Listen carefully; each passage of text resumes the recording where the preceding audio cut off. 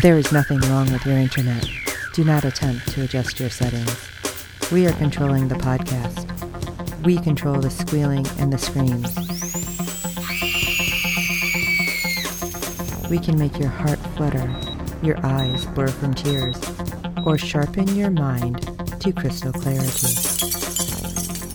For the next hour, sit back. We are in control of what you hear. We repeat, there is nothing wrong with your settings. You are about to experience the awe and mystery known as the female mind. You are now entering the Fangirl Zone. Welcome to Sci-Fi Talk on the Fangirl Zone, a podcast where we discuss shows on the Sci-Fi Channel. I'm Steve. And I'm Shawn Fangirl S. And today we'll be discussing episode 14 of season 2 of Resident Alien. Oh my goodness. I was wondering, we had a whole episode without anything about the baby. Right. Like, are we really just not going back to anything? So at least we got something in there. Yeah. And the alien tracker is back. That surprised me. Just a little. Yeah, I figured he had to show up sooner or later, but didn't quite expect it to be this soon. But yeah. Okay, let's get it. Well, unfortunately, this episode did not make the top 150 in the daily cable ratings. So that's surprising. Yes, it was. So episode 14, Cat and Mouse. Harry goes head-to-head with one of his biggest enemies. We open with General McAllister paying a visit to the alien baby who's still disguised as Bobby Smallwood. She doesn't believe he's an extraterrestrial or that anyone in the facility is anything other than human. Well, that's however, a surprise. Yes, I wouldn't buy it anyway, but however, while asking the AB who put him up to this, he touches McAllister's head, absorbing her memories. He sees her as a little girl with her father on the lighthouse, along with her first alien encounter. Alien baby observes while McAllister's father leaps from the top of the lighthouse. After he withdraws from her memories, the baby transforms into his little alien self. Oh, wee little alien baby. Yeah, McAllister's jaw drops at the sight. Admittedly, he's pretty damn cute. Later, Asta finds Dan fishing at the lake. He apologizes for not warning Asta about her awful mother sooner. Yeah, that was something you probably should have done, Dan. That was still heartbreaking. Yes. We learned Asta's mom was a drummer in Dan's band, already pregnant. After Mary Ellen fled, Dan's friends urged him to call Child Protective Services, but instead he contacted an adoption attorney. Dan never looked back. Pair embrace, and it fills your heart. Yeah, it was so sweet compared to what she just had in that meeting with her mother. Yes. Her birth mother. Yeah. Asta and Dan have to be a favorite father-daughter TV pairs, that's for sure. Definitely. Yeah. Meanwhile, Ben finds Kate and Kayla diving into lawyer stuff. What kind of lawyer stuff, you might ask? Applying a restraining order to prevent the resort's construction. Ben proceeds to be a man-child about the whole thing. Thought he was going to break into a Max Fit. Thought he was going to break the coffee grinder. Yeah. Conveniently turning on the coffee grinder whenever Kayla and Kate try to discuss the restraining order. After Kayla departs, Ben and Kate make a pact never to discuss the resort whenever they're home. I'm sure that'll go over perfect. Yeah. Next, Harry gives Asta a letter to convey the truth about the Greys. Asta isn't ready to save the world again, but Harry vows to concoct a plan to eliminate the Greys' threat. Whether the scheme goes off without a hitch is a whole nother story. Then we see Sheriff Mike leaving a voicemail for Detective Lena. After rambling on for a hot minute, he finally asks her on a date. Oh, I don't think he technically got to that point. Yeah, I don't either. It was just almost there. Yeah. I think Lena could have figured out what he was actually wanting to. Oh, I'm sure. She is a detective after all. Yes. At that moment, Liv enters the fray, mentioning Mike and Lena popping out 10 kids together. Oh, yeah, that'll run Lena off.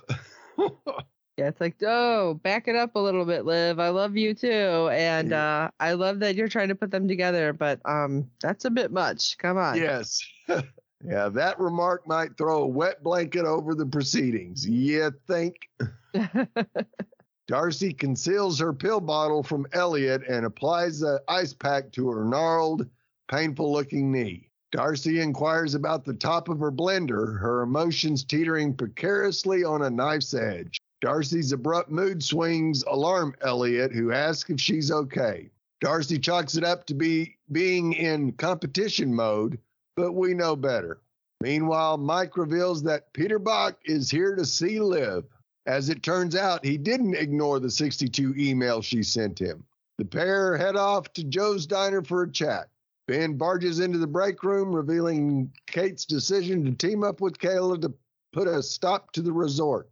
Mike launches into a tangent about passing massage school with flying colors and how he practiced his masseur skills on a feral cat. What? When he was saying that, I was just like, I know I have that face right now, and I'm sure everybody else, when he said that, had that. Oh, what? Yeah. His stories are just so far out there. You gotta laugh. Something else. Yeah, I love it. What is it? The more feral, the better. It's like, excuse me? Right. So later, Harry tells Asta his grand plan to stop the grade. Another sci-fi convention. Asta and Harry spot Liv with Peter in a booth, prompting them to seek shelter in the kitchen, much to Dan's irritation. I love this because it's like, oh, we gotta hide. He might know who we are. So why do you keep sticking your face in the window? Yes, because that got his attention. Right? Yeah. Obviously, Peter knows what Harry looks like, so this could spell danger for them. Liv tells Peter about her UFO experiences. Amid their conversation, he sees Harry through a window in the kitchen. Peter excuses himself from his meeting and flees on the hunt for Harry. So I don't know, because when he went, he was like, oh, I'm sneaking out the back. But then Asta seen Peter go out the front. So why wouldn't she just be like, Harry, no, come back here, go out the front, you know? Right. So Asta chats with Liv to get the lowdown on their meeting while Harry evades the famous alien tracker. Unfortunately, the two come face to face, and Peter whips out a weapon to subdue our favorite resident alien. Thankfully, Judy knocks Peter out of the way when she opens the door in his face. Harry feigns an attraction to Judy to escape Peter and whisk her away into the pub. Once inside, Harry constructs a flimsy excuse for dumping her. I'm kind of tired of the cast incessantly dumping on poor Judy. Judy seems so oblivious to everything, though. Yes, she does. I mean, it's almost comical. Yeah, she's funny, but it'd be nice to see the show flesh her out just a little bit more. Judy's deserving of love like everyone else. Meanwhile, Peter returns to his meeting with Liv. She gives him a detailed book chronicling patients' potentially alien events. Peter finds a sketch of Harry in his alien form from season 1. Liv claims it was an elaborate ruse crafted by Max. However, Peter knows better. He asked to meet with Liv later that day at the 59. Okay, so he kept saying, do you have a pub we can meet at? And she, wait, or is it a tavern? And they have the pub. But I didn't understand what the difference was, and I did not look it up. But I'm like, why is he so adamant on basically meeting at a bar, but it has to be a certain type of bar? I mean, right. More likely seedier. Serves booze. Serves food as well. Oh, is that the difference? I believe so. Okay. I don't know. I call them all bars. Yes. Next, Judy gives Darcy some pills at the latter's request. I hope Darcy gets help. It's a slippery slope she's on, and it's not one of the skiing persuasions, that's for sure. Yeah, that's kind of scary how they're showing her spiral so fast. But we also don't know what the time frame is at this point. No. So Harry stops at the clinic to eat Ellen's lunch as usual. Getting back at Ellen. Asta urges Harry to return to his cabin since Peter hunts for him. Speaking of, Peter encounters Max. He asks Max about the sketch of Harry, which Max brushes off as a prank he pulled. Peter digs deeper after noting Max's lie. He hands Max his card should the kid change his mind. Later, Mike joins Ben, Kate, and Max for dinner, hoping to convince Kate to put the kibosh on the restraining order. Max departs during the dinner, clearly feeling the tension radiating between his parents. Oh, you think? Yeah. Because that got weird real fast. Yes, it did. Ken and Kate and Ben break their new rule about not discussing the resort while Mike stokes the flames. Meanwhile, Kayla and Asta hang out at the 59 with Kayla comforting her cousin after the encounter with Mary Ellen. They observe while Darcy spews venom at a customer because his tip is meager. That's pretty rough. Yeah, her overreaction worries Asta. After the guy storms out, Darcy's demeanor does an alarming 180. I mean, she was throwing coins at him. Yeah. So Max finds Harry sitting on his bed and gorging himself on Max's leftover Halloween candy. This was hilarious. When he's like, oh, your candy's stale. How long are we past Halloween? Yeah. Because seriously, chocolate stays good for like a long time. Steve and I both can tell you, working in retail, we get Halloween candy in way earlier than you think. Yes. I wouldn't be surprised if there's some in storerooms right now. I'm just saying. So how old is this candy? Harry persuades Max to refrain from giving away his location to Peter. They're friends, remember? And this scene kills me. Any interaction featuring Harry and the kids is sure to be hysterical. In retaliation, Harry steals Max's Halloween candy and pretends to call a friend while climbing out the window. Sure, Max 100% bought that. Next, Mike and Liv drink at the pub. Honestly. Yeah. We learn that Peter stood up Liv for their later meeting, but she assumes he's merely tailing an alien. Detective Lena waltzes into the bar, making a beeline for Max and Liv's table.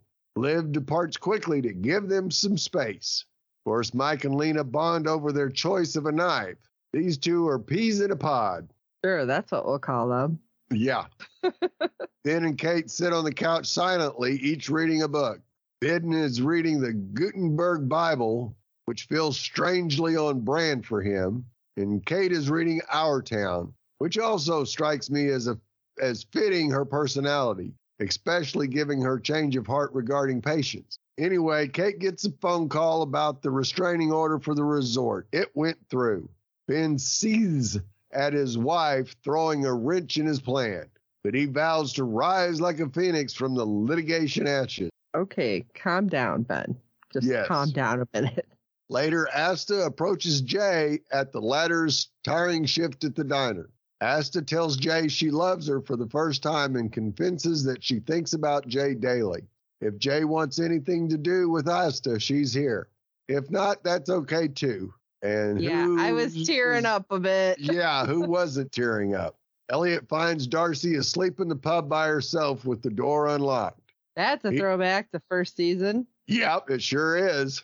He reminded her she missed their hangout session. He waited 2 hours for her. Darcy claimed she was merely cleaning after closing. Yeah, it didn't look like any cleaning got done there. No. Elliot urges Darcy to be honest and tell him what's happening with her.